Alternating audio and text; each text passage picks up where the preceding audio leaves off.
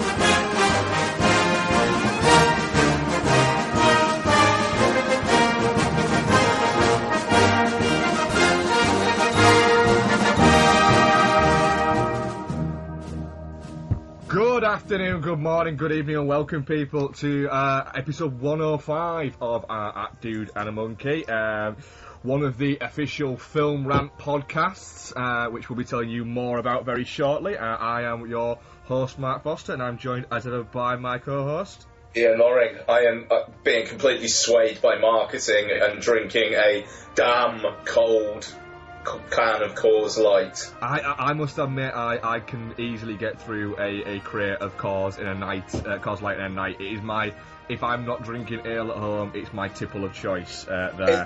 The thing is, it's 4%, Exactly. as opposed to Budweiser's 4.8, but it's probably got about the same level of flavour. Yes, exactly. So, but like the ABV is less, which is good for this kind of session, you know, so keeping it a little bit more laid back. Cool, and we are joined by a guest. Announce yourself. Hello, my name is Noel. Hello, Noel. We're joined again by Noel Mellor, aka Film Rant, to discuss, we're going to discuss the film Spring, which is described as a supernatural horror romance sci-fi film from Justin Benson and Aaron Moorhead. We're going to chat some 101 news, and me and Ian are going to get into the first of our yet untitled Police Academy marathon. We'll also chat some trailers. We haven't had any questions, so we're not going to fucking answer any of those. And we'll probably go off on our usual tangent. But first, no. Explain to the people one of the reasons why you are here. Well, yes, you kind of teased it a little bit on previous episodes as to what was going on, and basically on the back of our discussions about the 100 Club, which for those who weren't paying attention on the last episode of this podcast, is basically our sort of, you know, our canon of 100 Blu-rays that we will have above all others, or, you know, with no others included in some circumstances. So on the back of that, I decided that, you know, I think it was a really good idea for some articles and some interesting stuff around that. And so I just figured my particular site, my filmrant.co.uk website, has been sat kind of idle for a while. It's been half sort of used to host the odd podcast and sort of talk a little bit about Adventures in VHS when I've got something to talk about, but it's really not being utilised. And I just figured if I was going to start putting up some articles on there around this 100 Club idea, it'd be a good idea to invite yourselves to kind of join in on that. So Ian and Mark, obviously, and Mike from Chinstroker versus Punter as well. So once that sort of idea came up, and I just thought, let's all sort of have our 100 Club articles on Film Rant, I just figured, well, why don't we kind of, strengthen numbers, podcasts and any articles that we want to write, just pile them all onto that one site. So we're basically, or I'm basically with us now together a sort of relaunch in filmrant.co.uk. Filmrant.co.uk is not me anymore, it's us. It's a place for us all to collectively be and write blog posts and post whatever we want, podcasts, articles, whatever. And it's kind of also a bit of, because we talk a lot between ourselves about some of our frustrations with movie blogging, and some of our frustrations with how movie blogging has gone, and how sort of how social media has affected it, and some of the more negative aspects of movie blogging and movie bloggers. So relaunching the site is also kind of an opportunity to stop moaning about that type of thing and actually do something about it. Yeah. So it's basically us going, all right, well, we're all going to get together, we're all going to write for this one site, we're all going to post our podcasts on this site, and they are going to be articles and podcasts of a certain quality that will not fall into the trappings that are the things that frustrate us about the movie blogging world as it is now. It's kind of a nut up or shut up. Yeah. Yeah. And it's kind of, it's me going the other way as well, because, earlier on this year I was saying, look, once I'm finished playing around with this book thing and everything, I don't want to do any more podcasts or any more I'm fucking done with the internet, I'm sick of it. And I realised a big part of that was just the fact that I was getting so annoyed and frustrated with the way other people behave online. So it's turning a negative into a positive and just going, we're not going to do that type of thing. We're going to write the stuff that we want to write in the way we want to write it, and we're not going to be dicks, basically. So that's a lovely way of putting it, man. The negative into a positive. I think so, yeah. That's the thing. Like, we've all been very vocal on social media or on podcasts about what pisses us off about the blogging, the film blogosphere and the Twitter sphere as it is, and it is just like, well, why don't you do something about it then? And I think Noel's kind of kindled a very interesting thing here, which hopefully is going to be good fun to read and good fun to contribute to. I don't see why not.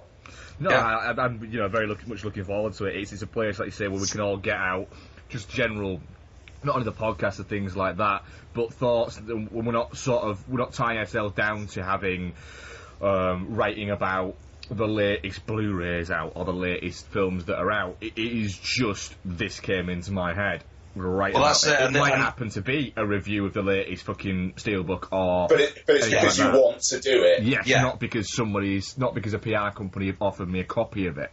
Mm-hmm. And the thing is, as well, is it's we know ourselves from Eat Sleep Live Film in the past. Eat Sleep Live Film was a great site, but it took Jordan an awful lot of work to organise and stuff like that, and make sure that people were sort of covering things every week so that everything was getting done. That's a lot of work, and we all remember that. So what this is basically is, there's no itinerary, there's no nobody's covering Fast and Furious 7 this week, we need to get somebody to cover it. It doesn't work like that. It's just like, if you wanted to cover Fast and Furious 7 and write something about it, write it. If you want to write something about some Mario Bava film, or try and compare Anchorman to fucking some French New Wave film, whatever pops into your head and you feel you want to write about, then write about it. And it doesn't have, I'm not saying to everybody you need to write one article a week or 2 articles a week or whatever. It's just, when something is on your mind, then this is a place to put it, so that we're all doing that. And hopefully, if we're all doing that enough, then we've got enough stuff going out there that people sort of get to know that we're a film website that they can kind of trust, not to dick them around with some of the things that we'll talk through in a minute. So. Yeah, because we have an actual manifesto, as it would be, of what we're going to do and what we're not going to do, what you're not going to get from Film Rant, and what you are going to get from Film Rant. And, you know, part of that is we want it to be... I mean, no, you'll go through it. You might as well go through it now rather than me trying to explain it. You're better at it. Yeah, well, to be fair, Noel wrote most of it as well. Yeah. Well, it's basically it's a 7-point. It's a 7-point manifesto, but it's based on the things that we did at length between ourselves, like quite a lot over the years, frankly. So I'll just I'll read out the first point, and then I guess we can kind of talk about each if you like, if you want to do it that way. Yeah. So yeah, the first point on this manifesto, and this will by the time this podcast goes out, this will be up and online. So if you go to filmrant.co.uk, the front page will basically be, as usual, the place for all the sort of latest articles to pop up. But then across the top, there's just a menu of pages. So there's a page for this manifesto, a page for the people who are contributing to it and who they are, a page for the podcast if you just want a quick link to one of the podcasts that are listed on there. But yeah, if you do want to see this will be up by the time this podcast goes out. So by all means have a look at it. And the first point on this 7-point manifesto is kind of something that's a bit of a hangover from Eat, Sleep, Live, Film, I think, or a carryover if you like, and that's that we don't do news. So we don't regurgitate press releases, we don't turn celebrity tweets or comments from Vin Diesel into articles about what films he may or may not be in. We're not overanalyzing comments from Simon Pegg when he's talking about a film that he's releasing this week about Star Trek 3. It's not about the minutiae of stuff. It's not about superhero casting. It's nothing like that. We're not posting links to the latest trailers. We don't give a fuck about news. The reason that we kind of implemented this initially at Eat, Sleep, Live, Film was because it's just a fucking waste of time more than anything else. You know, there is a rush to... The internet is a place where there's a rush to be first with everything. We know that. And the truth of the matter is we would like to write articles that are of some value.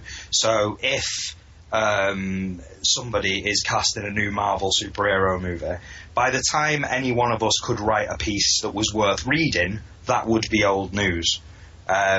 People don't want a massive editorial piece when somebody's cast as Ant-Man or whatever. They just want the facts and they want the information. And nowadays, the internet being what it is, that news is old news within 5 minutes. So it's pointless. And then the day after, you get 10 things you need to know about the new Marvel casting or something like that. You know, yeah. So there's the reporting of the news, and then there's the over-analysis of the news, or one line of dialogue one thing that a certain person has said, and what can be attributed to that. Have we learned like so much more about the Superman versus Batman just by this one tweet or something like that? We're not interested in doing that. We're just interested in doing sort of good quality editorial copy, and sometimes it might relate to something that's going on in the news. It may be newsworthy, but it's not going to be just regurgitation of press releases or other things that are going on in the news. No. Yeah, no, I mean that's exactly it. I have nothing else to say. Yeah, no, absolutely. Sorry, I was going to say something, and then I just thought I'm not going to overanalyze this. Let's just move on. Right, so the other thing, and I just realised I'm looking at the old version of this. What have I done here? Right, give me a second. Because the previous version that Noel was going to talk about had a no Jews clause. Yes, it did, yeah. But then a few of us vetoed it. Yeah, because you realised it'd be virtually impossible to talk about Hollywood without doing that. Right, got it. Okay. So the second one is this is one that came up that we chatted about this week. We're not covering TV. No. We can talk a little bit about this, but basically, my feelings are this is nothing against TV in general. We all like TV shows and watch TV shows. It's just, there's no point trying to be all things to all people. We're a film blog. We talk about films. Yeah. Yeah, absolutely. There's just too many. There's a lot of places out there you can read about TV where we're going to be a film blog. There's a lot of film sites where you can read a lot about TV, and the convergence of the formats. Yeah, fine, whatever. It's different stuff. I mean, this was something I kind of pushed for specifically, to be honest, and I was the same with Eat, Sleep, Live, Film as well. I remember once somebody said they wanted to do an article about the game LA Noire, and I think my email reply was just no, fuck off. So it's something I felt strongly about. I don't feel as strongly about it these days, frankly. I mean, Christ, I'm going on Shinstreker vs. Punter on the Beginner's Guide to X-Files series. I haven't been on that show for 4.5 years, and my first appearance at that time is going to be talking about TV. So, but it's just like Noel says, it's a film site. It's about film. There is a lot of good quality stuff about TV elsewhere on the internet. It's not the game of, okay, let's talk about TV because it's the hot thing right now. Let's do a 20-page spread about Game of Thrones instead of covering films like we're supposed to, Empire. And, let's just focus down on the stuff that people actually come to a site about films for. Yeah. And I was kind of sharing my own thoughts about this with you just this week as well. We've all seen websites and publications in particular sort of differentiate the stuff that they do. So now a lot of film magazines will cover movies, a lot of music magazines will cover movies or video games, or they mix things up, and that's because there's a lot going on in the digital and print world at the moment, and people are scared, and so they realize, if it's cool to talk about Game of Thrones or Fast and Furious 7 and you're a music blog, then there's less fear about doing that now.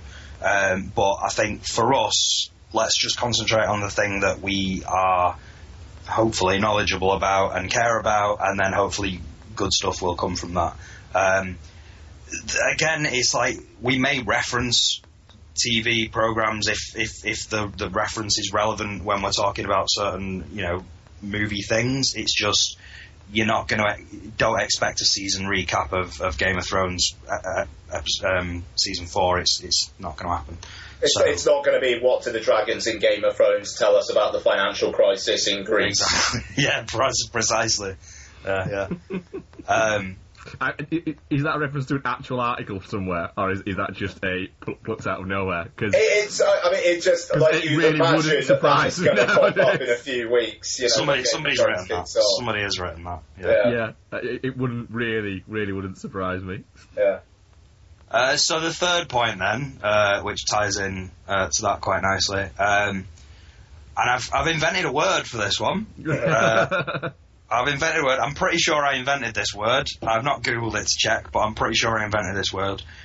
We do not specubate. Specubate, yeah. Specubate. Right, so basically, I have a background in web journalism, and a background in journalism, and certain things annoy me.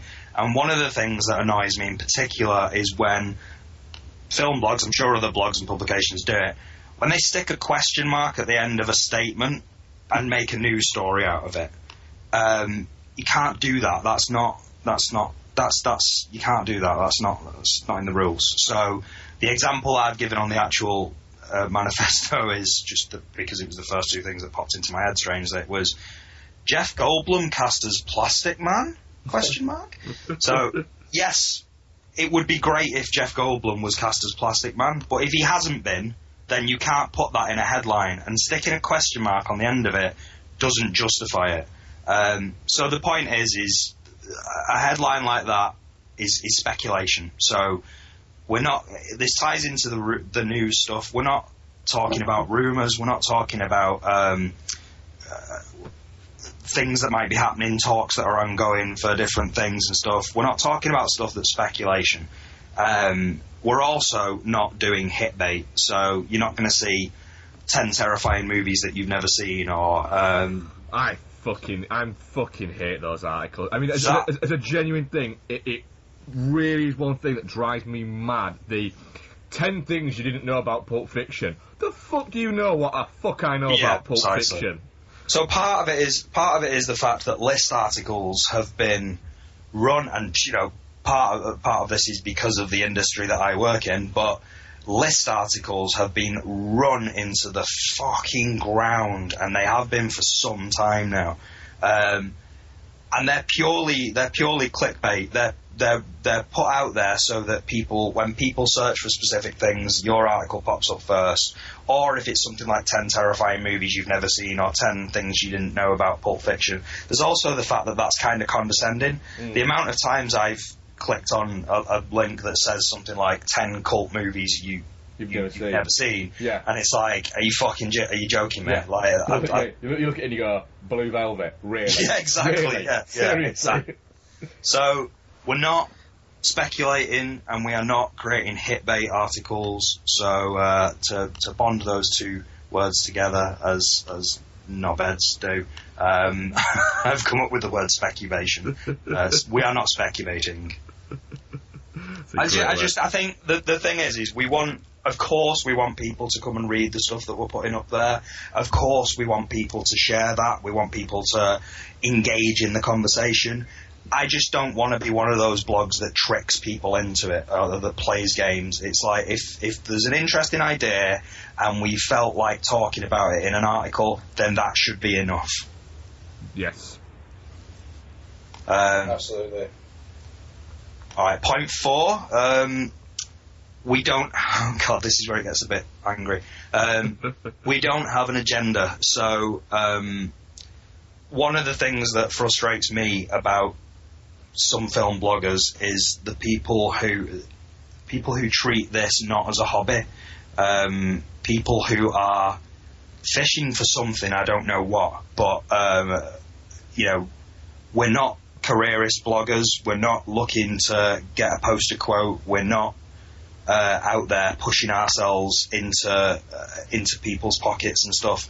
This is pure. There is no agenda. This is purely people writing words about films because they like words. They like films, and the basis of what we write is not about having an agenda. It's not about us wanting to align ourselves with a particular movement or buzz around one film or another. This is all our own opinions written for the sake of writing it, because that's what we want to do. Yeah, absolutely. Absolutely, yeah. No, I mean, it's the careerist blogger thing, I think, is one that's becoming more and more a thing of late as well. There are do you know what? I'm not gonna go into any more specifics, because there is an example we're all thinking of, but I don't want to really talk about it because I think that particular person is actually all right in other senses, so I think it would be a little unfair to talk about them. Yeah, but I get what you're saying for sure. I think it's just remembering that, I mean, people who blog as some sort of careerist thing, I don't really know what career that they're going for. If they're hoping for something in the industry, I'm not really sure how that works. I stand up in front of students and tell them that they should have a blog because it will help their career. Now, that's because it will teach them to be a better writer, and it will hone their skills, and it will force them to engage with certain things that are going on in the news, and it will allow them to sort of get to know people and stuff like that. That said, that's not me telling them that they can have a career as a film blogger, because I don't really think that's a thing. You should do what Mark Wahlberg does in The Gambler. Have you seen The Gambler yet? I haven't seen The Gambler, no. Right, seriously, that film's not amazing, but it is worth it for this one speech that he gives his students. I know which one you're talking about. Yeah, about maybe half an hour into the film. Like, seriously, it will make you cry with laughter, I reckon. It is actually, in a film which is just not very good at all, it's a very amusing scene in the film, yeah. it'd be a great short film of itself. Seriously, I'd genuinely like to know what your reaction is if you get around to the gambling. I'm definitely getting around. Talking about. I'm definitely getting around to it. Is the rest of that film not a good film then? No. It's okay. I thought it was okay. Yeah. It's just there's barely any arc to it. No. It just by the end of it, it's kind of like the point of that was ... Yeah, but, it's absolutely watchable. Well, that's all I need from a Mark Wahlberg. I love Mark Wahlberg, so I'm fine with that. Yeah. Fucking hell, I rewatched Fair the other week. Like, you know what I mean? I rewatched Fair the other week. I fucking love doesn't that he film. think of Reese Witherspoon on a roller coaster in that? Yes, he does. Yeah, exactly. Exactly. Just the moment where he comes to the front. Yeah, it's in the trailer, I think, as well. But the moment where he comes to the front door, and the dad's like behind the front door looking through the peephole, and he goes, "We're gonna be in a fucking house." Yeah. Anyway. Sorry. So yeah. Fourth point is that we don't have an agenda, but the fifth point is that we also don't have a map. So yes, we've got this kind of manifesto to sort of remind us not to fall into the traps that we feel are bad things about film blogging and social media. But beyond that, as I've said already, there are no real rules, there are no real schedules. We post what we want, when we want. If we have things to promote, and I'm not afraid to use that word, you know, if one of us is selling a book, for example, that's fine. If we have podcasts that we're trying to push in front of people, that's fine. If one of us further down the line has a film that he wants to promote on there, it's fine. This is where we are and where we live, and we write our stuff. So whatever we want, whatever pops into our head, or whatever it is that we are currently talking about, or projects that we're involved in, this is where you'll find it. The only rule is, you know, these points, and if we do trip over ourselves and accidentally do something that people think contravenes one of these points, then just fucking tell us, because it's call not us like out on it. call us out on it, and we'll fucking justify ourselves, or we'll apologise. So, you know, that's the point, and that sort of point 5 leads into point 6 as well, which is more of the same. Point 6, our home is our castle. So that's kind of what I was saying with that. There's going to be everything on there. There's going to be plenty of editorial pieces to chew on.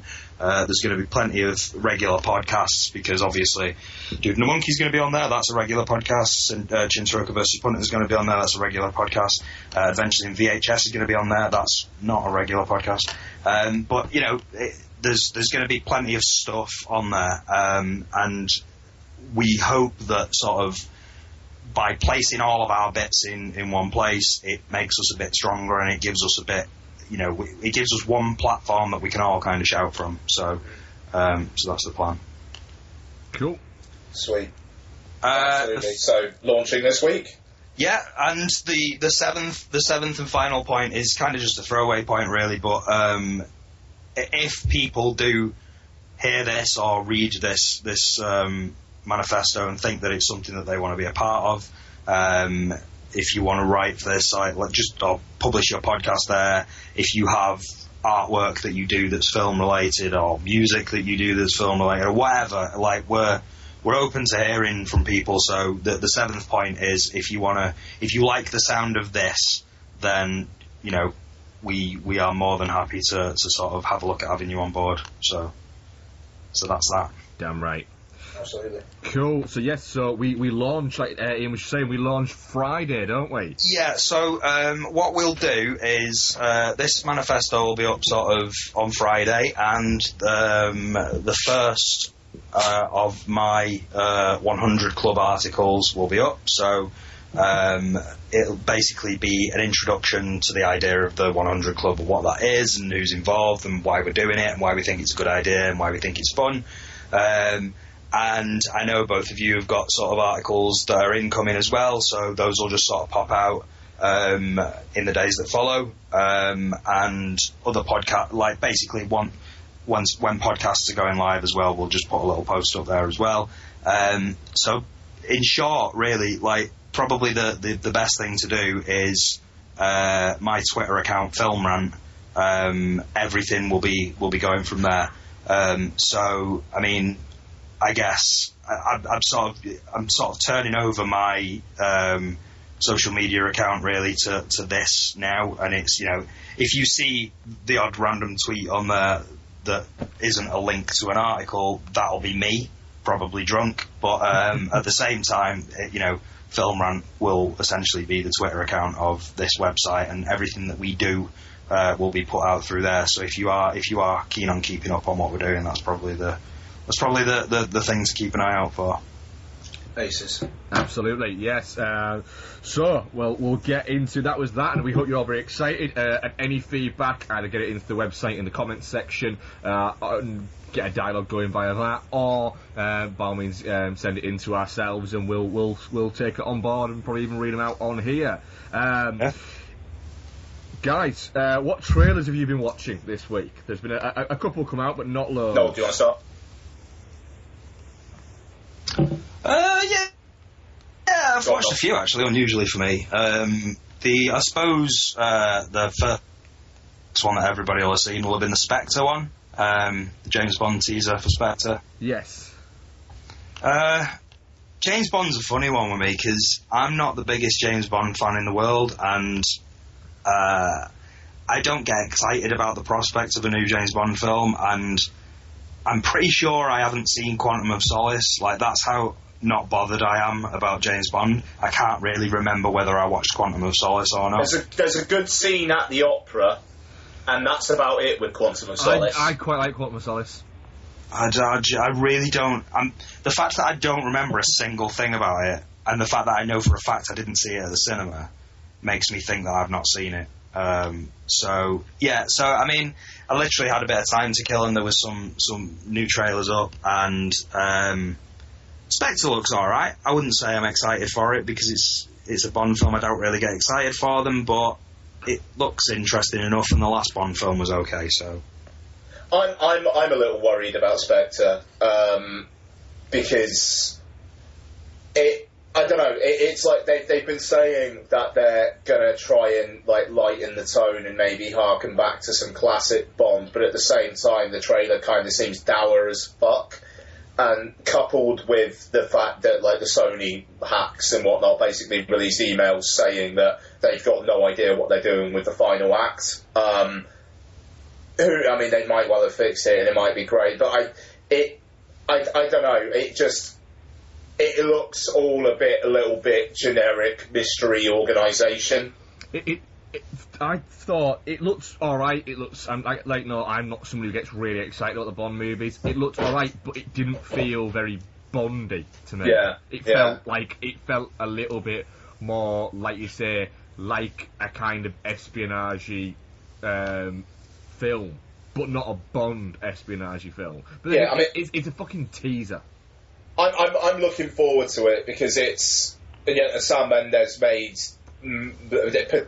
potentially the best Bond ever. I'd have to think about that, but certainly up there with Skyfall. Daniel Craig completely is Bond. That is no question about it. And the cast is really interesting. I mean, Dave Bautista is like the main henchman. That's cool. And, you know, Christoph Waltz as probably the bad guy. That's cool. You know, and Monica Bellucci is a Bond girl. That's great. And Lea Seydoux is a Bond girl. Yes, please. You know, Monica Bellucci as a Bond girl, though, sort of, it's almost a bit like, oh, did that not already happen? Yeah. Surely she's been cast as a Bond girl. I think it's one of those where they went, well, we couldn't cast her 10 years ago when everyone thought we should be casting her, because every time we tried to, she just took her clothes off. Yeah. Well, I mean, it's kind of reminiscent of Sophie Marceau in The World Is Not Enough.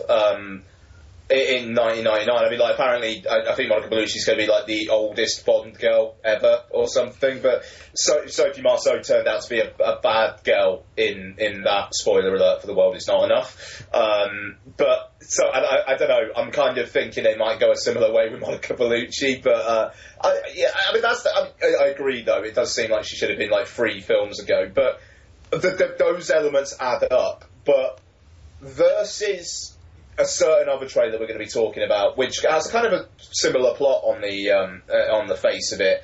I'm a little concerned. I like the teaser trailer more than the teaser poster, though. Yeah, the thing is, with the teaser poster, if you watch at all, you watch Archer, you'll just burst out laughing halfway through, just as soon as you saw that poster. Because there is a reference in Archer that it runs in, a joke running through, that Archer invented the turtleneck. Oh, okay. And he calls it, and there's this whole scene where he explains that he didn't invent the turtleneck, but he invented it as a tactical piece of equipment, and then starts calling it a tactile neck. For like, that's a running joke throughout the thing, that he wants to always have his tactile neck with him.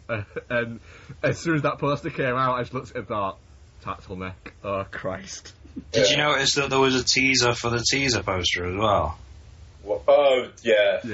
Fuck's sake. See, this is what I'm talking about. Some fucking film blog out there will have covered that teaser for the teaser. They will have been, yeah. What the Spectre poster tells us about the financial crisis in Greece. Yeah. Yeah. Go on then, what else have we seen? What other trailers have we got? Yeah, go on, Noel. Sorry, mate. Southpaw. A film that looks like an amalgamation of about 12 different films that I've seen already. There's a bit of Warrior in there. There's a bit of Rocky 1 through 5 in there. There's a bit of 8 Mile in there. There's a bit of the. Well, it's funny. There's a bit of the. Yeah, but the thing is, there's a bit of 8 Mile in there that isn't in 8 Mile. That's only in the video for 8 Mile. Well, do you know what? The video for Lose Yourself from 8 Mile. The really strange thing is, Southpaw, the script first started coming out, was actually the sequel to 8 Mile. Oh, really? It was, yeah. It started out as a script as a sequel to 8 Mile, and then it got completely fucking changed up, and we have the film we've got now. But yeah, when it first came about, it was a sequel to 8 Mile. There are scenes in the video for Lose Yourself where sort of you see what's happened after 8 Mile, almost like so you see him sort of with his young daughter, and he has to sort of leave because he's got a big hip hop gig to go and perform and stuff like that. And I always felt that was like, oh, that's kind of potentially the scene. And then watching this, it felt like there was elements of that. That makes an awful lot of sense. That's interesting. That really does make a lot of sense. But yeah, it felt a bit corny. It felt a bit daft, and it felt like a lot of other things. And then I saw Kurt Sutter's name at the end of it, and I thought, this film's going to be fucking amazing. I can't wait. Yeah, it is one of those things where I was watching it knowing that that Sutter's written it, and thought, yeah, this looks like this and this and this and this, and then you get to that, and I thought, but the wonderful thing is, with Sutter, you know that anything could happen. That all of what we see in the trailer could be the first 5 minutes of the fucking movie. I hope Rachel McAdams turns up as a zombie, because you see her die in the trailer, and then the trailer says, and Rachel McAdams, and it's just, excuse me, and Rachel McAdams as the wife who dies 20 minutes into the film. It kind of feels like that. Please let there be something more there. I would think there probably will be, as well as the fact that it's Kurt Sutter. It's Gyllenhaal in the absolute fucking form of his life at the moment. I like I say, it probably is one of my most anticipated movies of the year, is Southpaw, because of the people that are involved, to be honest. I'm very much looking forward to it, but I see it very much as a Mark film. Oh yeah, absolutely, I'll take that. What else have we seen then? Anybody else got anything? Mission Impossible 5. What did you guys think? This is the one I was referencing earlier on, obviously. I'm really fucking looking forward to this. Yeah. And the thing is, I liked Jack Reacher, so... Oh, I adore Jack Reacher. So, I remember us having a very testy review of that on Heroes, actually. Because I remember Noel and George being very down on it, and me just being like, oh, come on, guys. Come on, for fuck's sake, come on, like, through gritted teeth. But, No, I mean, it's crazy Tom Cruise doing more crazy shit, which is fine by me. Yeah, I'm very much up for it. I think the Mission Impossible movies are all thoroughly enjoyable movies that you can watch and throw away. They're good pizza night movies. Yeah, you're gonna have fun with a Mission Impossible movie, and this looks like another fun Mission Impossible movie, and there's nothing wrong with that. I think as well, even though it is part of a franchise, it kind of feels like in the summer we're about to have, it feels like it could be quite refreshingly kind of just old school, practical stunts kind of fun. Just because, there's a lot of big stuff coming, like Jurassic World, Terminator Genesis, Avengers 2, Mad Max Fury Road. It's just like big. This feels like it's going to be big, but in a kind of more crunchy, real sense. But also, it feels like it might be a bit of a romp rather than... Yeah, that's a good way of putting it. Yeah, and it'll be really fun to watch. It's going to be, if it's anything like... it's like the first and the fourth. I'm very up for it. I mean, I really like the third, but the third's a little bit more. It got its serious pants there, whereas this looks like it's going for a more floaty feel. I hate Tom Cruise hanging on a fucking plane as it takes off. Yes. I mean, come on, that's gold. Yeah, it's great to watch. He's very good at these kind of things, isn't he, Cruise? He's so effortlessly charismatic with this character. Yeah. No, I mean, it's just... You don't get anyone like Tom Cruise willing to do that shit. No. Anymore, He'll do pretty much bloody anything. The fair play to him is great. Yeah, I mean, for him, it's the fun reason why he's still doing these things. He gets a kick out of it. And you can't fucking knock him. And he's bloody good at it. Yeah. Only one I'll add to that is Slow West, the Michael Fassbender Western bounty hunter kind of one. Have you guys seen the trailer for this? No. It looks like Cody's. I want to say Smith McPhee, but he might be a footballer. No, Cody Smith McPhee's right. Is it good? Well, yeah, he is an actor. Yeah. Yeah, he's in it as well. He always looks like somebody's just told him his puppy's died, which could have a bit of an influence on the film, unless it is a film about his puppy dying. But idea is he comes from Scotland to the West in America to track down his girlfriend who has fled Scotland for something he's done. And then there's bounty hunters after them, and Michael Fassbender basically is employed to look after him to find that. And all that gets explained in the fucking trailer. It looks interesting, but also it looks very crisp and very clean and very... Nobody looks like they've actually spent a day sort of sleeping rough because this is the West. They all look like they've just got out of a trailer. Mm. It's a bit like that. And the other one was the Entourage trailer. Never watched Entourage, never seen a single episode. Guessing that you might have to have seen Entourage to kind of get anything from this film. Who the fuck asked for an Entourage film? Well, probably quite a lot of people. Do you think, really? Yeah. I've got a better who the fuck asked for it.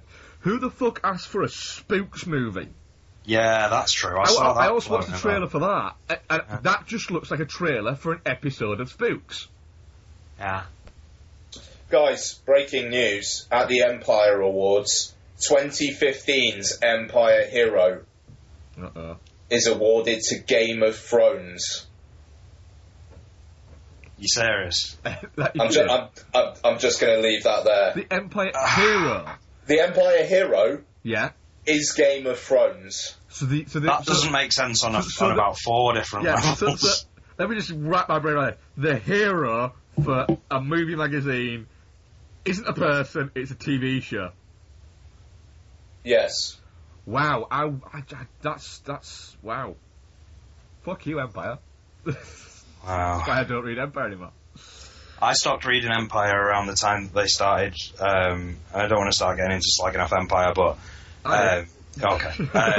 No, I stopped reading Empire around... And bear in mind as well, I get Empire free at work, so bear that in mind. And I stopped reading it when I realised that there was in every issue there was about 12 pages of games. It was ridiculous. Like the thing is, they've notably cut down their game coverage recently, and replaced it with TV coverage. But now TV coverage, there's more and more TV coverage that they're now actually taking it out of the movie coverage. Well, I if we're going for what stopped us from reading Empire was I bought Empire and there was an entire, I think it must have been 8 or 9 page spread on Lost. And I was like, what the fuck? And so it ruined my bath. So I was angry at Empire because I bought it to read in the bath, to sit in my own filth and read it, and then it was just all about fucking Lost. So that was it. I wasn't happy. So yeah, that's fucking ridiculous. Moving on from that to something that might not be as ridiculous. We're going to play a trailer for our feature review. It's a film that comes out. It's out on VOD in the States at the moment. It comes out on VOD in the UK, I think, next month. I think I want to say the 23rd of April, but I might just be fucking making that up. It is the Justin Benson and Aaron Moorhead film Spring. Look, man, you need to change up your environment. You're the most attractive person I've ever seen. Go out with me tomorrow night. No. Buongiorno. Do you remember my name? You never told me. Scusa. You're learning. Le donne sono del gelo del mondo. And you're not afraid to embarrass yourself. That's good. I'm Evan. Louise. I've been seeing this Italian girl. She's really pretty. So, I only get to see you at night. Our nights together must remain a secret. She acts kind of weird sometimes, and I found something that gives me some doubts. Are you really from around here? I'm half undiscovered science, bunch of confusing biochemistry, and some crazy hormones. You probably lie a lot. I've actually never lied to you. Even I'm a mystery to myself. I have a medical condition that comes and goes, and it's a very long story. I gotta make sure you're the kind of crazy I can deal with. Italian women. The best. I think you could be the love of my life. I don't think you're ready for where this is going. Explain it to me.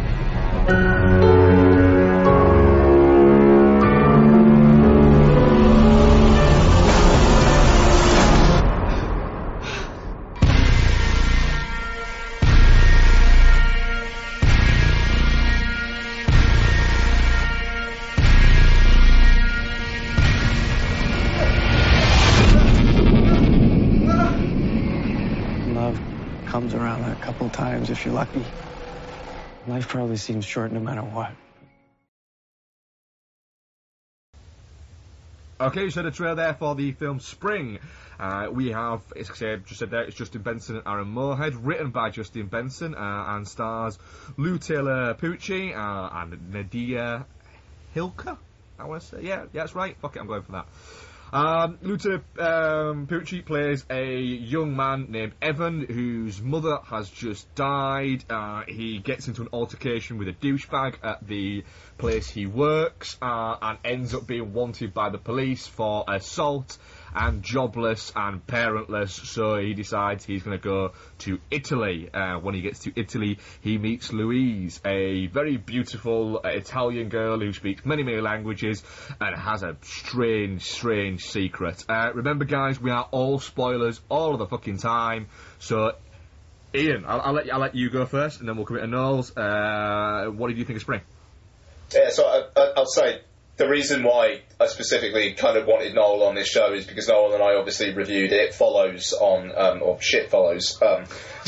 the podcast a few episodes ago, and we were talking about how hyped up horror has been such a thing, and how, you know, with the Babadook and It Follows. I mean, like I like the Babadook okay, but you know, it seems to be ruining the enjoyment and the kind of the thrill of seeing something that has anticipation around it because of social media actually turn out to be good. It's been a long time. I think with Spring, I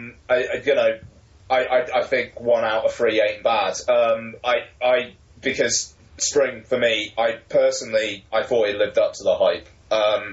I've got no idea what Mark and Noel thought of it, so I'm really, really fascinated to see how this goes.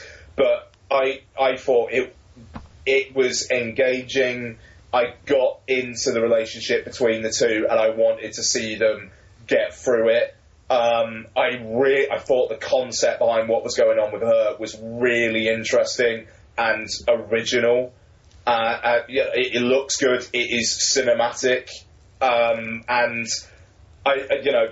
all spoilers all the time. I really like the fact that the ending didn't just cut to black and we had to make up our own minds. Though it actually told us what happened.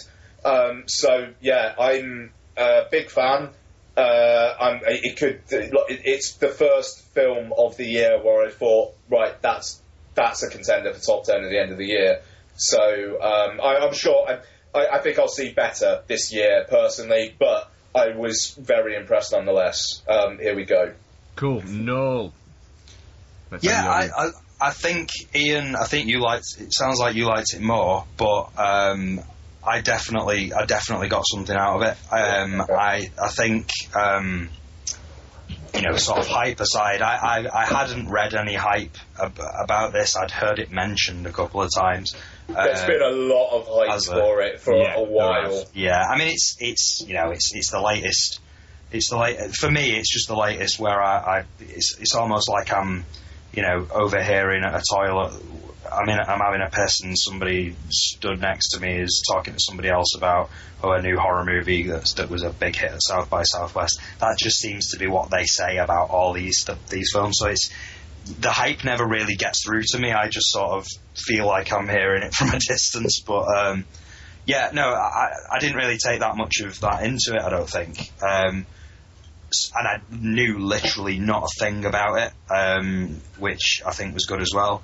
Like I say, it sounds like you liked it a bit more than me, but I definitely liked it. I think there's elements of it that aren't perfect, but I think they are elements that I would normally forgive a decent genre movie, and I think that's what this is. I like where it goes. I like the fact that it takes its time to get there. You're absolutely right. It is beautiful to look at, and the fact that they kind of bother to explain what's going on is great as well. And they take they do it the right way. You learn that this character's been around for long enough that she started to, she learns and understands and is able to articulate kind of in a way what's going on with her. They do at one point reiterate the male character reiterates what's going on back to her, and you could look at that as sort of like, oh bloody hell, that was a bit clunky, but I was really glad that he did, because I wanted to be 100% sure of what was going on. And that was exactly why. Yeah, I mean, he wanted to be 100% sure as well. Yes, exactly. Exactly. It worked. But yeah, no, I really enjoyed it. It was great. It was, I appreciate a horror movie that can take its time to build its characters, and it absolutely did that. And from the first kind of quick reveal, which totally blindsided me, as I say, knowing nothing about this, right the way up to the last shot of the film, which I thought was a perfect way to end it. I got an awful lot out of it. It's a great little movie. Yeah, right. Like I say, I have a thing now where I'm virtually teetering on the edge of being done with modern horror, of what is considered to be modern horror. I'm teetering on the edge of just, that's it, I'm fucking done. And it was almost as Spring was kind of like, that was what was going to tip the balance. If this turned out to be shit, then I was going to be, do you know what, I'm done with it. And as a horror movie, it is the slightest of horror movies there. Oh yeah. It's got a couple of fucking images, though. It's got a couple of images, but that doesn't make it a horror movie. Well, it's certainly horror-inflected. It's inflected, but I would say that there's a lot of films where you can have that. But as kind of like a romance film, of like a genre romance film, I thought it was very, very well pitched, very well shot, very well acted, and I thoroughly enjoyed it. I think you could almost, I mean, I don't want to try like fishing for examples here, but you could almost remove the horror element and replace it with something else, like you know, if she had some sort of disease, or if there was if there was a cultural barrier or something between them, if he was from one thing and if he was from one place and she was from another, you could almost pull that stuff out of it and it still be an engaging watch. You know, it is. One of the things that I initially was struggling with is his decisions. You know, he's been in the country, or he's known her for 5 days, and he's fallen in love with her, and he ends up seeing what he sees, and yet he's still around. But he's fallen in love with her, and it's believable that he's fallen in love with her because he's taken the time to not just take the opportunity to fuck her. Yeah. He needs something in his life, and You've seen him at a low, and you've wanted him to get out of his situation, get away from where he is and all this bad shit that's going on in his life. And she represents something positive and fresh, and he wants to hang on to it, and he likes it, and he wants to keep it around. He's found comfort. So it's initially you might be a bit like, well, fucking hell, why? If I saw that, I'd be fucking out of there. But you know, he's been through a lot, and there's this one positive thing, and he wants to hang on to it, and I can go along with that. That's fine. To be fair, they also give a bit of an excuse for the more cynically minded as well, where they're talking about the pheromones and saying that he might just be like in love with her, just because, exactly. You know, so there's that as well. So I mean, the film's quite clever in that way. I think it kind of it approaches it from all sorts of it does try and sort of cover its bases. Yeah, you know, totally. to an extent. Yeah, I also like the fact that it's exposing a new idea. It's not that she's, because at first I thought from the trailer and everything, vampire, and then from the first sort of bits we see, I thought, oh wait, no, werewolf. I thought werewolf, yeah. And then when it came out, it was like, oh no, all right, you know what, that's new. I think at some point when they started introducing the idea of like the artwork and stuff like that, you're kind of, and you know what's going on with her eyes, so it becomes obvious when you see the stuff in the artwork. It's like, oh right, well that's her, or it's something to do with her heritage. So you know, I was watching this with Claire, and we were kind of sat there, and I think between the pair of us, we were thinking the same thing. You're thinking, is she this? Is she? Claire's like, is she a werewolf then? And I was like, I don't know. I think there's an element of like maybe she's a demon or something like that. And then once you get to that artwork stuff, I sort of said to myself in my own head, she's just something ancient. She's just something other that's been around for a long time. And I was happy with that. Like it's nice to, you know, I don't think it was a particularly ambiguous film overall. And, you know, as Ian, you've kind of touched on already, the ending tells you what happens.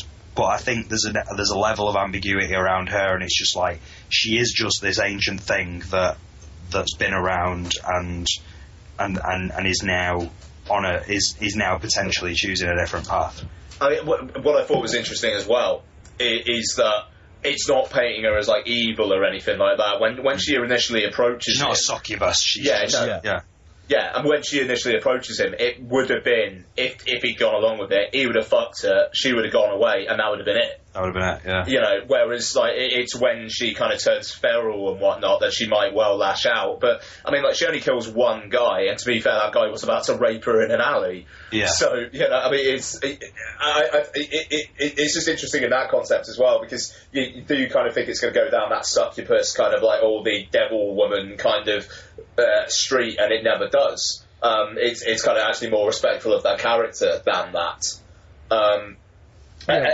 Sorry. When it has that kind of fork in the road where, you know, where she does kill that guy, and it has that, you're thinking, at that point, my brain was kind of going, is this where all of this, you know, quite, you know, good build, is this where it all just goes fucking, and I end up sitting there and going, well, that shit the bed then. And it didn't. It went the other way, and instead of going all out and deciding, right, here now we're an all out, balls out, fucking tentacles and everything horror film. There, it went softer, and it made sense. Yeah. I mean, there's one other like proper kind of horror-y image, which is inflected with a moment of humour after in the church. I've got to say, I just saw a zombie doing heroin line. I thought it was fucking amazing. But, that's the thing. Like, it does that. It goes balls out. And that image, by the way, I thought that was really disturbing. But the tentacle one. But, like you say, it goes softer. And it remembers it's about the characters. It's not, right, this is the final act, we're going to go mental and then have the demon made subservient through giving it worms every now and then. You know, with It Follows, I'm not going to spoil anything, Mark, but having like an almost telepathic fight in a swimming pool. You know, I mean, it doesn't go down that route. It remembers what it was doing beforehand and then plays that out. You know, which is so good. I think it remembers quite quickly a lot of the time as well, because you know what I said at first about there are certain points in it where you have to. I almost felt like I had to forgive it for going a certain way. I think that the scene with the noisy American who's going to rape her in the alleyway and then she kills him. That at first that felt obvious, and it felt a bit like, all right, well, they're doing so much good that to do something obvious like that, it's just a bit like, oh god, right, okay, so there's going to be a couple more of these. But I think they literally bring it right back straight afterwards, and any time there is anything that's sort of that high tension, they turn the volume right back down again, and you get sort of there's a fucking beautiful shot after that scene, actually. You know, after you've kind of seen him dead, and you sort of get that sort of long. It looks like they've got like a drone cam for a lot of it or something. The pullback.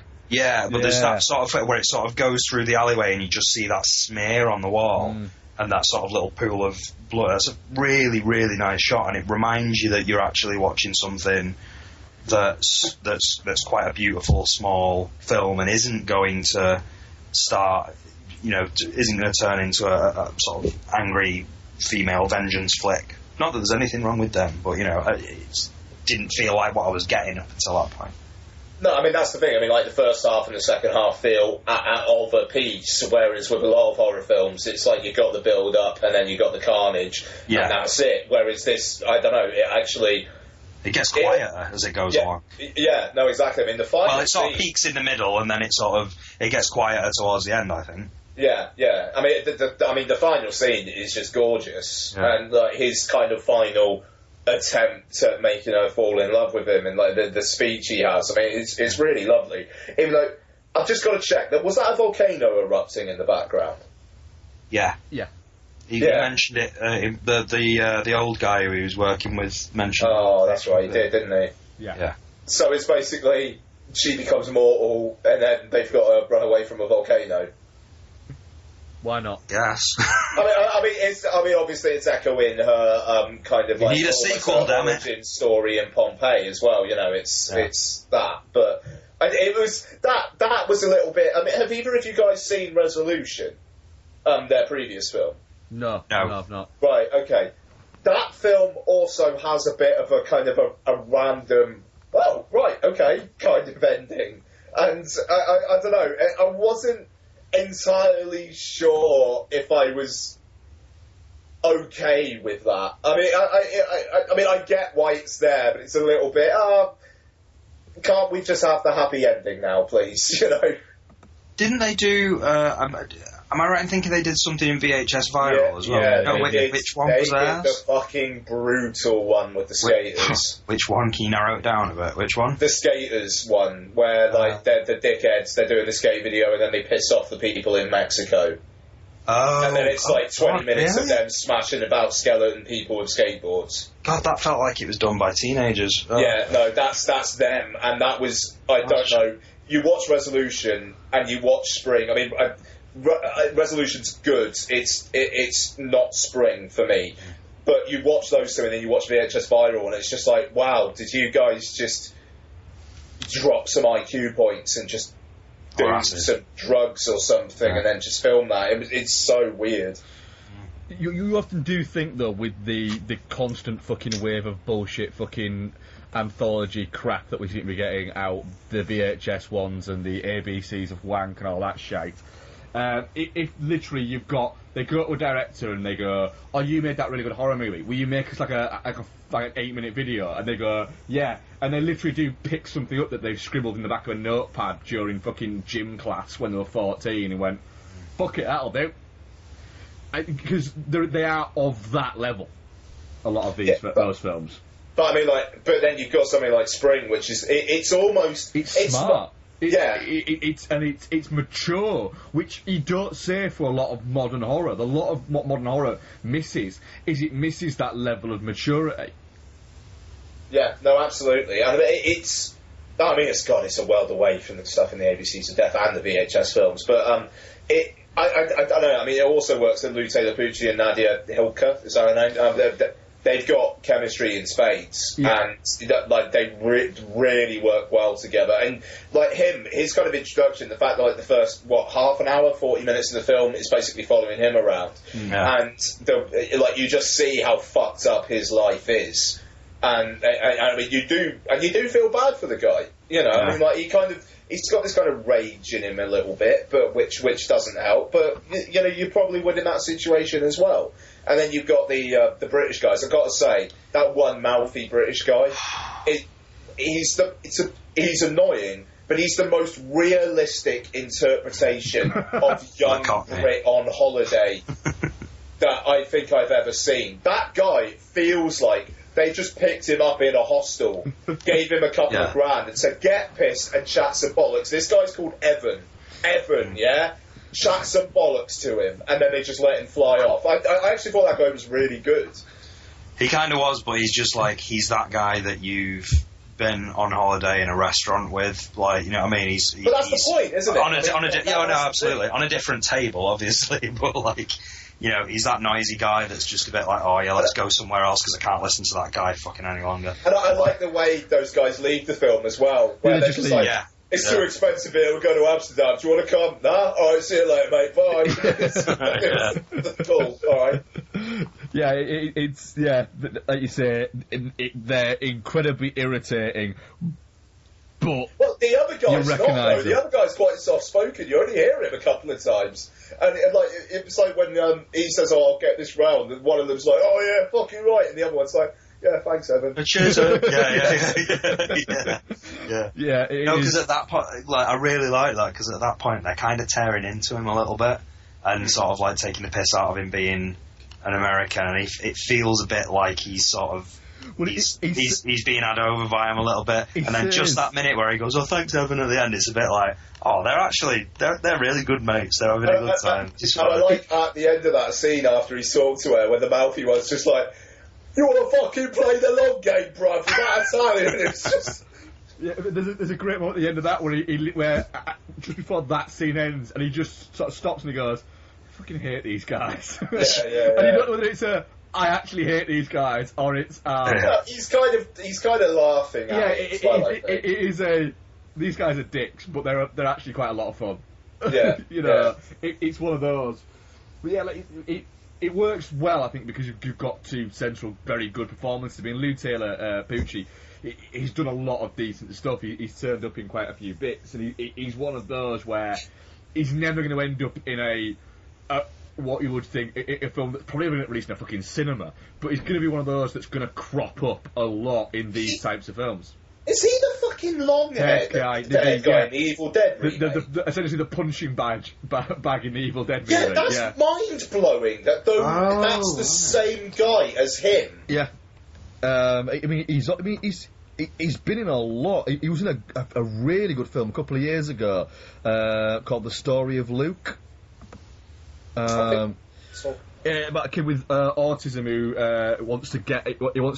he's got severe autism, but he wants to get a job and a girlfriend, and that's all he wants, because he thinks that'll make him normal, is if he gets a job and a girlfriend. And it's a really, really sort of, it's quite heartbreaking at points, but it's also quite amusing at points, but he plays Luke, and he's very, very good in it. Mm. Yeah, I mean, that's the thing. It's well cast, it's well shot, the writing's good.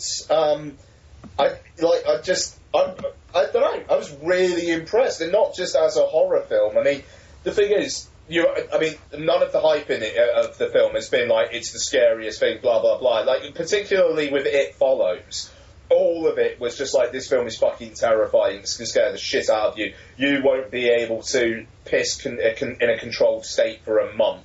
You know, that kind of thing. Whereas this, people are saying it's crossing genre. It's really smart. It's Before Midnight, the horror movie. Yeah. And Before Sunrise horror movie, and it fucking is. Yeah. And let's have it right as well.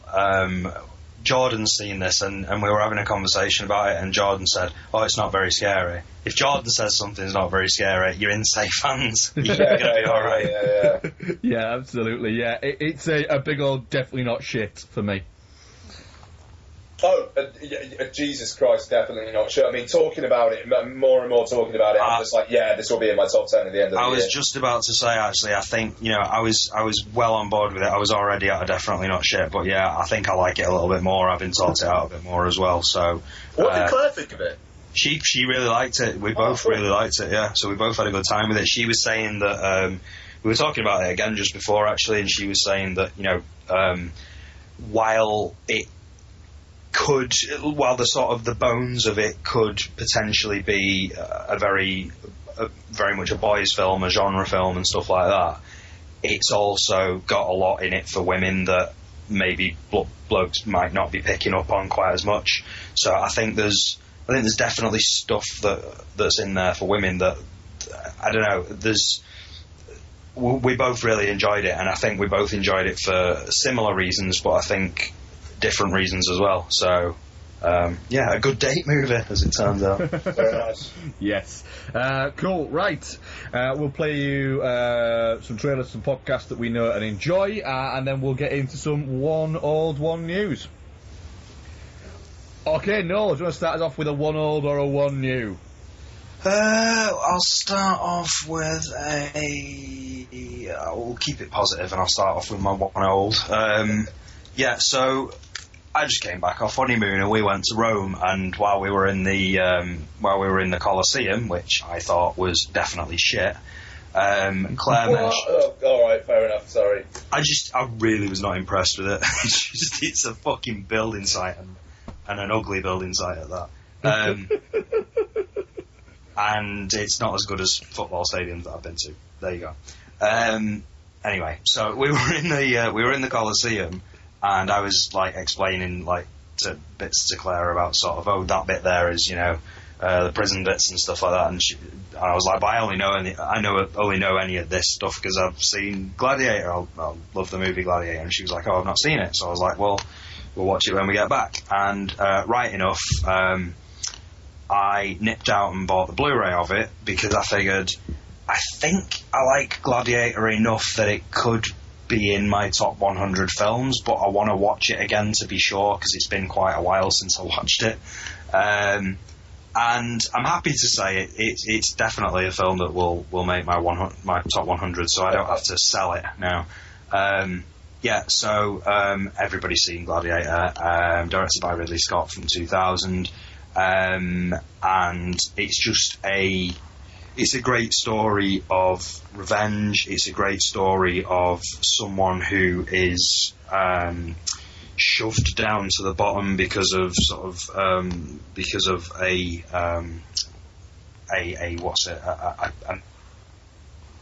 miscarriage of justice, let's say, and he needs to sort of battle his way back up for revenge. It's a film I used to really like, but obviously I am now a husband and a father, not to have murdered son or wife, thankfully. But there's stuff you get a bit more out of it. You get the vengeance a little bit more because if you've got a son and a wife, then there's a bit more in there for you. Typically, Russell Crowe is brilliant in it and makes you forget that he's a dick in real life. Joaquin Phoenix is excellent in it. These are all things that nobody's disagreeing about. And yeah, it was really nice to go back and watch it again. And the Colosseum looks way better and way more impressive in this movie than it does in real life. It's really strange because we actually had a conversation about Gladiator at your wedding, though. Oh, did you? Yeah, did we? Yeah, we did. I think me, you, and George were a little bit drunk, and we ended up talking about Gladiator. You don't like it, do you, Mark? No, I like Gladiator. I just don't ever need to watch it again because the version in my head that I like. Is better than the first 30 minutes that I watched about 2-3 years ago and went, I'm not enjoying this. And so I turned it off because I thought, I'll stick with the version in my head that I like. Well, unfortunately, the version that I watched here the other day was, I picked up the Blu-ray for it was in the 5 for 25, is it, at HMV or whatever at the moment? And it's the version that's got the theatrical and the longer cut, the director's cut. I kind of want to watch the director's cut now, but we watched the theatrical because basically I don't think Claire on her first viewing of Gladiator needed the sort of 3-hour version or whatever it is. I don't think there's a great deal to it, to be honest. It's more like an extended cut just because Ridley Scott's okay with extended cuts. Yeah. But yeah, it's a cracking film. I don't think it's aged badly. I think, as I've already suggested, I really like the CG Colosseum. I still think it holds up.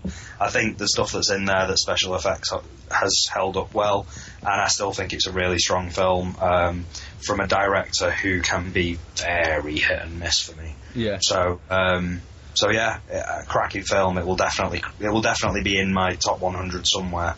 Not sure where yet. I think I might give it a go at some point, probably work more when I'm in a better frame of mind for it. Ian, do you want to hit us with one of your one old or one news? I might just just blast through what I've watched generally because I don't really have anything I particularly want to majorly focus on. Is that all right? That's cool by me, buddy. I might do the same. All right, cool. I've only got 4 others since last recording with Police Academy as well anyway, so The Pyramid, latest film by the guy I think who directed the Maniac remake, if I remember correctly, Gregory Lavassier, who's Alexandra Aja's partner in crime. Yeah. I've got this, but I've not watched it yet. Yeah, it's better in its last 15 minutes when it goes a bit unexpectedly kind of mental. The rest of it's very, very generic found footage, and the blonde one from The Inbetweeners is in it, and it's quite distracting. Sorry, Ian, what was the name of the film that you just mentioned? I was half listening and half reading your conversation with Mike about the credits to the X-Files, so... Oh, okay. Sorry. The Pyramid. Oh, okay, right. It's fine. It's 90 minutes long, so that's something. Well, no, it's not fine. It's rubbish. Sorry.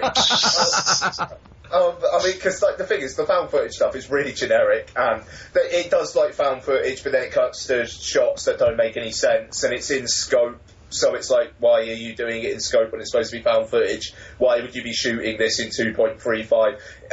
That kind of shit that normally bothers me because I'm a dick.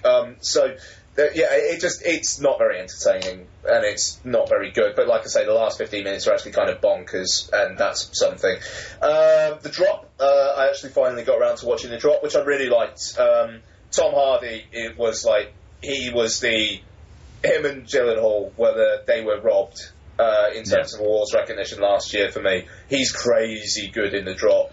The film itself, it's got some generic beats to it, there's one character in it. You just know how he's going to get it, how his arc is going to end from the off, and I won't spoil it. But I thought it was interesting. Really good cast, good atmosphere to it. Kind of a European sensibility. I think it was directed by the guy who did Bullhead, so that kind of makes sense. Yeah. So it's very much about character, and Tom Hardy's so good in that film. But yeah, Black Sea. So this is the Jude Law submarine film. Solid cast: Stuart McNairy, Ben Mendelsohn, also in it, among others. And the guy from Night Watch and Day Watch, which is fun to see because I haven't seen him in anything in ages. And yeah, it's solid. That's all you can really say about it. It doesn't do anything remarkable, but it's nicely claustrophobic. It's got, again, some elements, just the writing's on the wall throughout, but it's kind of interesting. There's one character does something that kind of kicks off the main crisis of the plot, but it happens quite early on. So then the rest of it's kind of just repairing from that, and then another character kind of goes a bit mad as a result of something else going forward. So the trailer kind of seems to suggest this one thing happens and then it's how they're going to get out of the situation, but that one thing happens and then some more bad shit kicks off because of that. I don't know, it was good. It was directed by Kevin MacDonald, who seems to make perfectly solid fictional films. Just that was good fictional films. So Black Sea is another one of them. And yeah, I think that is... Oh no, Iron Man 2, which I like more every time I see it. I've watched it 3 times now. I now say, personally, it's a 4 out of 5. It is indulgent, but like Chef, which Favreau also directed, obviously, it's also very entertaining in its indulgence. I could watch Sam Rockwell and Mickey Rourke have awkward conversations all day. I could watch Sam Rockwell dance all day. I could watch Iron Man hungover, waking up in one of those massive donuts all day. It's a film of very distinct pleasures, but it is very, very, very baggy, and the ending's not amazing. But I think Iron Man 2 is actually all right. It's not a patch on the other two, maybe, but yeah, I like it. What can I say? Fuck you, I like it. I've more than made my peace with Iron Man 2, and part of the reason is that the problems that I have with Iron Man 3 are at least not visible in Iron Man 2. So, yeah, the Iron Man franchise is one that got steadily... I still think that character... Well, I would, but I still think that character deserved a decent trilogy and didn't get one. But I've more than made my peace with it. There's fun to be had in Iron Man 2, I think. So, yeah, I quite like it. Yeah, it's grown on me a bit, yeah. I mean, that's the thing. The Formula One sequence is really fun. Yeah. That's great. And the opening Tony Stark or Iron Man kind of jumping out of the aircraft, and with AC/DC, and the firework hits him, and it just, that stuff's really, really well done. And the whole thing, the F1 scene as well, is as somebody who's read Iron Man since I was about sort of 10 or 11 years old, and one of the things that always bothered me about the character was how Tony Stark could carry around an Iron Man suit in a briefcase, and I could never really understand the whole thing about the sort of, at one point they tried to explain it as this sort of chainmail that sort of fixes into iron, and I could never get my head around it. So actually seeing them address that in that scene, his sort of, his suitcase Iron Man suit, was a real sort of fucking orgasmic moment for me. So yeah, there's definitely fun to be had with that film. It's my favourite Iron Man film. Well, there you go. Yeah, I've said it since the start. First time I watched Iron Man 2, I hated it, and then I watched it again, and I've watched it 3 or 4 times since then, because I don't know why, I just really get on with it. It's kind of the one that takes itself the least seriously. Unfortunately, it's the one that's bogged down with needing the connective tissue to the wider MCU. I tell you what, watching it now, after all that stuff's been set up, I feel more comfortable with it. At the time, it was just where the fuck is this all leading? Oh, bloody hell. And I think after this, I think Marvel got a lot better at kind of compartmentalising that stuff and just doing it when they had to. Yeah. Whereas here, it does feel like there's quite a lot of extraneous stuff. And also, Black Widow, her character here, and then her character in Avengers, it kind of feels like they slightly rebooted her a bit. She's a lot more easygoing in this than she is in Avengers. Cool. But yeah, that's it. I'm done anyway. Yeah. All right, I will take the same tact as you and just fight through the bits that I watched. I watched First Blood again. Of course you did. Yeah, of course I did. Watched First Blood again. Still adore it. Still think it's one of the most criminally underrated movies ever made. It should be spoken about a lot higher. It is a great post-traumatic stress disorder movie, which people think a mistake is an actual action movie, and it's not. I then watched Rambo First Blood Part 2, which is more of an action movie, but still a lot of fun. But I think we did speak about that when we did our George Pecos marathon, which is a very early one, I think, for ourselves. I also watched Paddington as well. And what a wonderful, delightful movie Paddington is. It is. Paddington's fucking brilliant. It is. It is. I cannot disagree at all. It is fucking brilliant. From literally the start, where we have it set up like an old style film that a geographer's made about going to deepest, darkest Peru. It is quite literally a joke every 15-20 seconds. And almost all of them, I would say there are very few that don't work. Almost all of them make you chuckle. And then there are ones that make you outright just lose your shit completely. Can I just say, Noel, would you mind if I spoil a joke from Paddington? No, go for it. Okay. You'll still laugh anyway. There is a scene in the Tube where Paddington sees a sign saying all dogs must be carried. So he goes and steals someone's dog because he thinks it has to be carried down the fucking tube escalator, which is it just how it's done on screen is so good. It is. It's just it's Paddington's drunk Julie Walters saves the day. The great scene of Hugh Bonneville, who, by the way, is pitch perfect in every comedic aspect of this movie.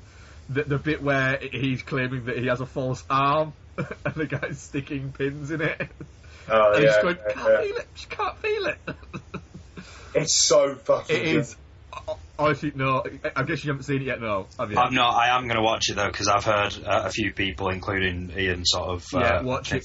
It's brilliant. It is. You can tell it's from the guy who did Boosh. Yeah. Oh right, yeah. And did he do the Bunny and the Bull as well?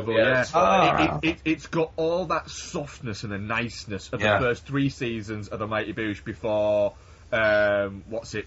Noel Fielding essentially went, "As is my show," and it just turned it into something where you went after half the episode, you went, "This is shit," and turned it off. Paddington is wonderful. There's no getting away from it. All I was thinking all the way through it was, make more of the fact that it's set at Christmas because it'll make it more glorious and wonderful.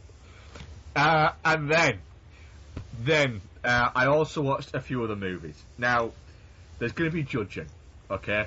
There's going to be some judgment here. But you have to understand, I was having a terrible week at work. And absolutely everything that could go wrong, that will possibly go wrong, will go wrong at work. There is not a film that you could suggest to us that you watched that would surprise either of us. I agree. So I went on a mini marathon of my own of watching films at work while I was working that essentially would take my mind off it and show me a world that's worse than the world that was in my head. So I started them out with 1993. You're gonna get the theme straight away. 1993's Son-in-Law, starring Pauly Shore and Carla Gugino, where Carla Gugino plays a South Dakota girl who goes to LA to college, and she's a proper country farm girl, and she ends up not really getting on with everything and decides that she's going to leave college and she wants to go back to South Dakota, but Paulie Shaw, who is like the resident advisor there, convinces her that she should embrace LA life and be more like that. And then what ends up happening is he ends up going back with her for Thanksgiving to South Dakota, and it's that kind of fish out of water Paulie Shaw movie. Not bad enough. Move on. The second one I watched was 1994 movie. In the army now with Paulie Shaw. It is indeed in the army now. Jesus. Paulie Shaw. Right, it was a Paulie Shaw marathon. Paulie Shaw and Andy Dick work in Andy Dick, he's worse than Paulie Shaw. Paulie Shaw and Andy Dick work in an entertainment store called Crazy Boys. They get fired because they accidentally destroyed £28,000 worth of equipment. And then Paulie Shaw comes up with a great idea that they'll join the Army Reserves, and because they'll get money for joining the Army Reserves, and they only have to work 2 weeks a year. I've had enough. Move on. And there you go. No, wait. This is the movie that on the poster for this movie, the Houston Post called this film genuinely funny. Yeah. It's a comedy. No, honestly, genuinely funny. Right. So they end up in the army and they end up becoming water boys because they decide that being water boys in the army, they will never get any action at all. Turns out that the only people that will ever be called up to any active duty all of the time are the water boys, and you can guess the rest. Does anyone want to guess what the third movie was? 1995's Jury Duty. It was indeed! Right. 1995's Jury Duty. All I've done is pull up the Paulie Shaw page on IMDb and looked at the shittest ones. Paulie Shaw plays a deadbeat called Tommy Collins. God, why do you do this? Whose mother he lives with his mum in a trailer. His mum goes to get married in in Las Vegas. He says, where are you going to stay in Las Vegas? Guess where they're going to stay? In the trailer. So he has to find somewhere to live. He happens to have been called up for jury duty. So he gets himself purposefully on a case that will mean that he's got 2 weeks to be on jury duty so he can stay in a hotel. He ends up wangling a better room in the hotel, and in what seems like a surefire he's guilty case, he keeps voting not guilty to drag it out, and do you know what ends up happening? The guy ends up being not guilty. This film also stars Tia Carrere and Stanley Tucci. Stanley Tucci, yeah. Yes. Does anyone want to guess what the next movie was? 2009's Adopted by Paulie Shaw. No, I have seen that though. It's 1996's Biodome. Which I'm not going to talk about because I've talked about Biodome on this show before. So yes, I have myself a very mini little Paulie Shaw marathon, and I'm not ashamed. Actually, I'm terribly ashamed to say that I actually kind of enjoyed all of them. Good Lord. Yes. Noel, are you going to stay with us for Police Academy, or is this where we bid you Has Noel got any other films to talk about? I've got one more, but I was just about to answer you, Mark, by saying I'm not too sure I ever want to speak to you again. Don't blame you. Just one more, and I'll keep it brief because I don't want to bring the vibe down. I was away from home for a couple of days. Down, Sorry? The vibe's pretty down now. Yeah, it is actually. Yeah. One day you will all appreciate the wonder and the comedic genius of the Weasel. You have managed to make the film that I chose to talk about next seem like an intelligent choice anyway. So yeah, I was away from home for a couple of days. I'd had a couple of beers, and there's a film that I've had for quite a while, and I've kind of been avoiding, partially because of the director, but partially because I've heard a couple of negative things about it, and I thought, you know what, I've got a couple of beers inside me. It's a daft premise, so I'm going to chuck Kevin Smith's Tusk on. Oh right, here we go. I've talked about Kevin Smith many times before, and the thing that frustrates me about Kevin Smith so much is all here in this film. Like, his ability to let himself down is just stupendous. I was having a really good time with this film. Michael Parks is brilliant in it. What's the guy called? Sorry, I'm going to ask it. Justin Long is enjoyably irritating enough in it that you want something bad to happen to him. And as you'd expect from a Kevin Smith film, the dialogue punches along and keeps you interested and keeps you sort of... You're almost not thinking about what you know is going to happen because you know the premise of the film. You're just happy to watch it roll out with this dialogue and with this script and with these characters. And it also kind of helps that the guy is sort of he's a podcaster, and it's all about sort of, going viral and doing stuff that's a bit crazy and stuff like that. So it's got an interesting modern edge to everything that's going on. And then halfway through the film, it goes off, and not just because of what happens, not just because of the obvious thing of turning a guy into a walrus. The film just drops off a cliff almost like I've never seen before. It's incredibly frustrating when a film drops off a cliff and you suddenly feel like you're in a completely different movie. This film does it about 3 times. There's one reveal that sort of shifts the whole tone of the movie, and it is the obvious reveal of him finally being sort of converted into this walrus of sorts. And then there's the introduction of Johnny Depp's character, and then there's the sort of slapstick adventure that they go on, sort of chasing down the bad guy. It just gets worse and worse and worse, and it makes me feel really bad because the first half hour, the first 45 minutes of the film are so enjoyable, and just for it to drop off the cliff the way it does, it's properly disappointing, really, really disappointing. I don't want to linger on it too long, but I'm assuming, I kind of know you had a similar experience with it, you both, didn't you? Yeah, it's... Yeah, that film's bobbins. Yeah, it is absolute bollocks. It's like, I think we were saying at the time, this film in another person's hands might be fine. Certainly the second half of this film might be handled better by somebody else, but it's just that old thing of knowing that this guy is better than this, and this guy could be a better director and is a better writer than the work he's putting out there. It's really frustrating. Yeah, I'm glad that essentially it seems like Smith's going back to what he knows with Clerks 3 and Mallrats 2, because it does feel a little bit like he got caught up in the fact that he had Johnny Depp in this, and kind of kowtowed a little bit to Depp's aching to basically, I don't know.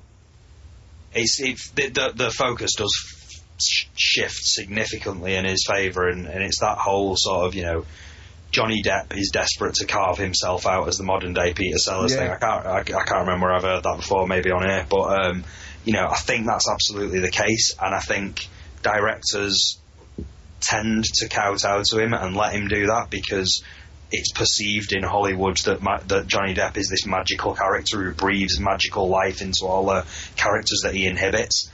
I don't know anybody who feels that way about Johnny Depp, personally. Johnny Depp hasn't been good for... It's getting on a decade, nearly. But it's like nobody's told Hollywood that. It's like it's like everybody who directs films and works in the industry sees him through complete rose-tinted lenses that nobody else does, or we don't. The people that I know don't. The thing is, he for a small budget film like Tusk, he's a massive get. Whereas now, after Mordecai and Transcendence, performing so badly, he's got to do a Pirates film because it's bankable. And also, he's doing the Whitey Bulger film Black Mass, which I think is out this year, which could be the first actual proper 100% authentic acting we've seen out of Johnny Depp in I don't know how long.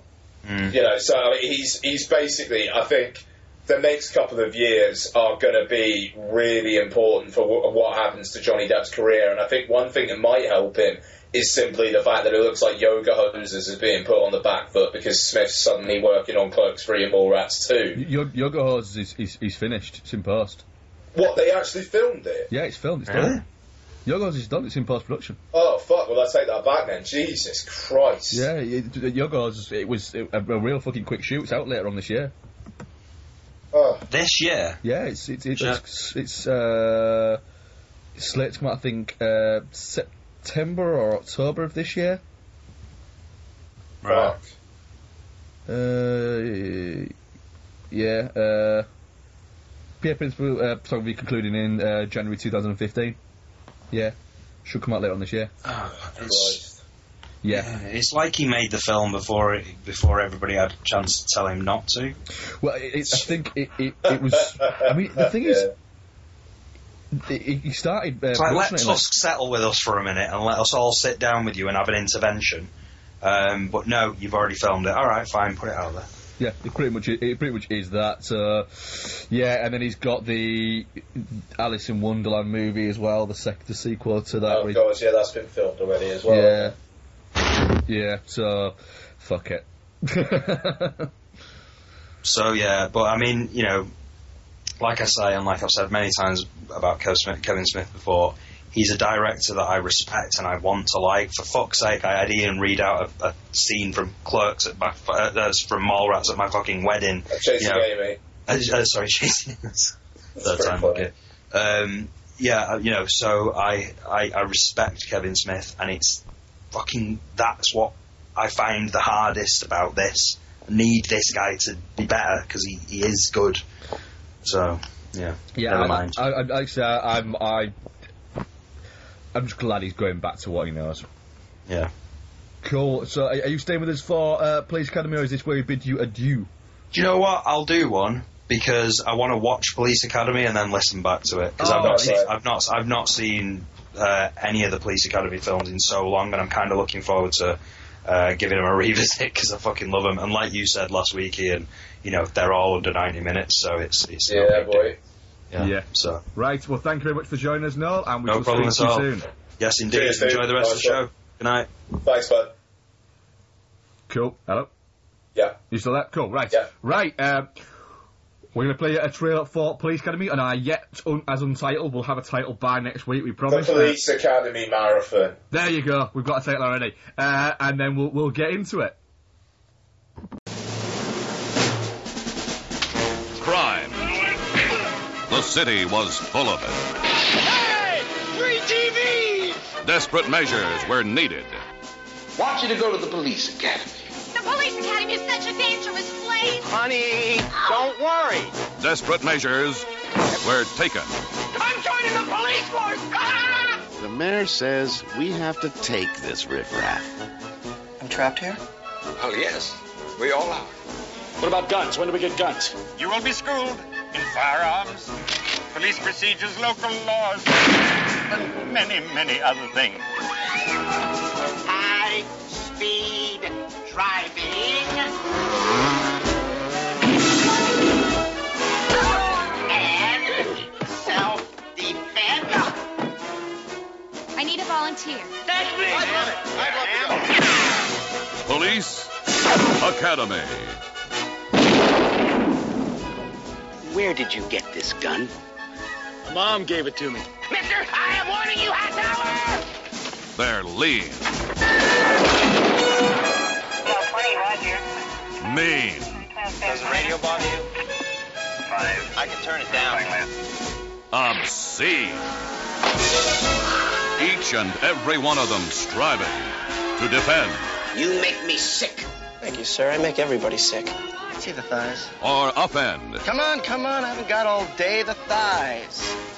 And now that they're ready for the real world, Give me the thing! crime is no longer the #1 problem. They are. Can you get my kitty cat out of the tree? No problem, ma'am. Police Academy.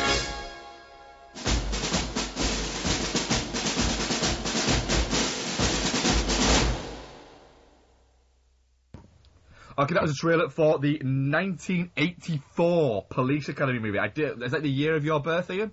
It is indeed, sir. It is indeed the year of your birth. Directed by Hugh Wilson and written by a bunch of people. It stars Steve Guttenberg, Kim Cattrall, Bubba Smith, and a whole host of people that we recognise that never end up in anything else other than Police Academy movies. Idea is that the mayor of an unnamed city, it's never brought out which city it is in this first one, decides there's a shortage of police officers. I thought it was New York. No, I don't think it is named as New York. It's never named as anywhere. Oh. But yeah, it's as comes out and says that what they're going to do is they're going to get rid of all of the education standards that are there, any medical conditions or any fitness requirements for getting training as a police officer. So you get a whole host of crazies and undesirables who end up going for it. One of them is Clary Mahoney, played by Steve Guttenberg, who is kind of one of those, he's a bit of a layabout and everything like that, but he has a father figure who basically says that he's got two choices. He's got into his last scrape. He can either join the police force or he can go to prison. So he has to join the police force. He can't quit, but he can get kicked out. However, it's already been arranged that they won't kick him out. So he spends his time trying not to get good at it and also trying to get kicked out, and at the same time trying to make Harris's job a nightmare. Ian, Police Academy, how long's it been since you last watched Police Academy? I'd actually never seen the first one. It's really weird. I'd seen a bunch of the sequels, but I'd never seen the first one. Wow. I think it's pretty fucking funny, to be honest. It holds up. I mean, it's basically a bunch of sketches put together. But I say it holds up. There are very, very dated things in the film. Very, very, very dated things. Yeah. Very, very, very, very, very, very, very dated things. But it's got some smart lines. It's pacey. There is one, the set piece in the middle with Commandant Lazard getting the blowjob is amazing, and the way that ends is just the best as well. Where, you had the blowjob thing, but I just did not expect Mahoney to actually pretend that it was him. And he's just like, great speech, sir. And then just kind of hides back under the cover. It just... Did he wipe his mouth as well or something? I think he might have, yeah. It's... I don't know. It's just a lot of fun. But, it is pretty... There's some race stuff and there's some homophobia in it, even though... I do like the scenes in the Blue Oyster Club. I think they're quite funny, even though they are screamingly out of date. Yeah. But just it's more their reaction to the Blue Oyster Club than what the Blue Oyster Club is that I find funny. But yeah, I mean, Mark, what do you think? Yeah, it's been a good kind of maybe 10 years since I last watched Police Academy, and I've seen most of the sequels several times, and I've seen this quite a few times. I've actually done a Police Academy marathon in a cinema before as well, actually, where I watched all of them in one sitting. Even Mission to Moscow? Even Mission to Moscow. Oh. Yeah, okay. all of them. So, yeah, it's been about 10 years since, and that was actually, I think, the last time I watched it. I'd kind of forgotten about the fact that there are a few moments that like you say, are dated in terms of language. I think the racism thing is a strange one, because it's not like Trading Places racism, where it's almost part of the comedy. The racism that is in Police Academy is dealt with very quickly as being wrong. Mm. It's there, and it's... it is almost the characters who say the racist things are... it's one particular character, really, isn't it? He is played out as an utter imbecile and a buffoon from the start. and that the racism is part of his ridiculousness. And he's not a ridiculous, stupid, crazy, imbecile buffoon, but a nice one. He is portrayed as being, off kilter. He's not off kilter. He's just a dick. And that plays out quite nicely as the film goes. I thought there was more of the peripheral characters in it. I didn't think it was as much. I remembered there being more of the peripheral characters and there being less Mahoney, but this definitely is. It's Mahoney's movie. I think as they get along, we start to get introduced more into some of the other characters within the franchise there. So Tackleberry starts getting more to do, and Hightower starts getting more to do, and Lavelle Jones starts getting more to do as well. The sound effects become a bigger part of the films as they go along, whereas in this they're an occasional thing that kind of crops up every sort of 10-15 minutes. They're not as, as we get into 3 and 4, they become constant. Yeah, I mean, how many of them was Steve Guttenberg actually in? I'm not actually entirely sure. I think he's in the first 3, maybe. Yeah, okay. But yeah, it's a funny one. It's a strange one to think that Steve Guttenberg at this point was like a big sort of star. He was in the first 4 he's in. Okay. And then he disappears after that. He actually hung around longer than I actually seem to remember he did then. So number 4, was that Citizens on Patrol? Citizens on Patrol, yeah. Yeah, okay. He hung around longer. But, I mean, the thing is, it is basically a sketch comedy. I mean, like, the relationship between Guttenberg and Cottrell may as well just be written on the back of a beer mat. Yeah. For how involved it actually is. I mean, Cottrell, it's kind of weird. They set up her character as quite an important part early on. And then, apart from being the love interest, that's basically all she is actually there for. You got that bit at the beginning where it's like she's with a rich dad or whatever it is, and but they never really ever reference that again. Now, the rest of it is just Steve Guttenberg trying to get kicked out, and, like you say, occasional appearances by the other characters. But I mean, it is fun. It is endearing. You get to like this group. But I don't know, I've got a feeling the other films might further cement that a bit more. This does feel like it could have just been a one-off. Yeah, absolutely does. Like I say, essentially when you boil it down to it, it's a sketch show that's crammed in together. It's a lot of sort of comedy set pieces that work in together, and we don't spend an awful lot of time with the other characters, so it's hard to kind of get their grow. But there's not an awful lot of story there. It just kind of the main story point is the ending with the kind of the riot that starts. Oh, and the main bad guy, who is actually credited in the credits as main bad guy, which I love that. Yeah, it's that kind of humour with Police Academy.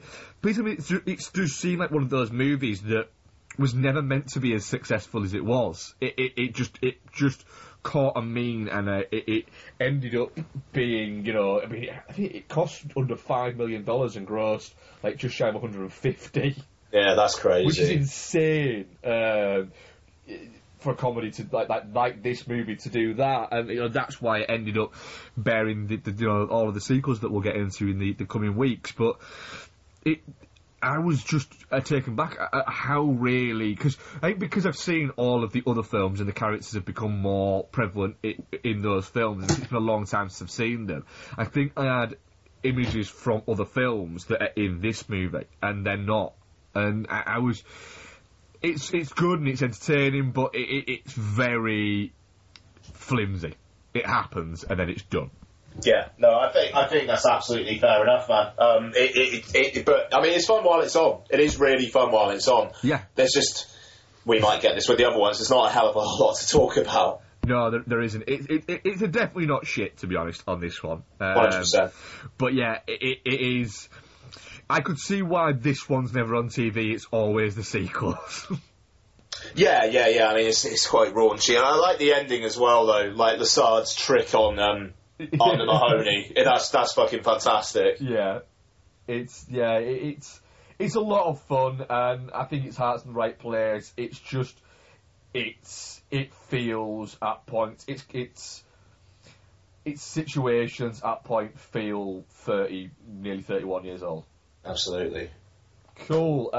So next week, it is the Police Academy 2, their first assignment. So yeah, looking forward to rewatching these. To be honest, I don't expect it to get better as it goes along, but like I say, I can't really remember. They've all melded into one massive Police Academy movie, so it'll be interesting to get them separated back in my head. Ian, is there anything we need to... No questions, so is there anything you need to add this week? No, I mean, I need a piss so bad I'd happily piss on your head right now if it was here, so... I take it and drink it down, my friend. Nice. Yes, that was episode 105. We are Doing a Monkey, one of the official Film Rant podcasts, and we shall see you next week, where we will be covering... What will we be covering? Fast 7. And Noel's back for it as well. And Noel is back for Fast 7. So we will speak to you guys then. Thank you very much for listening. I hope you enjoyed it.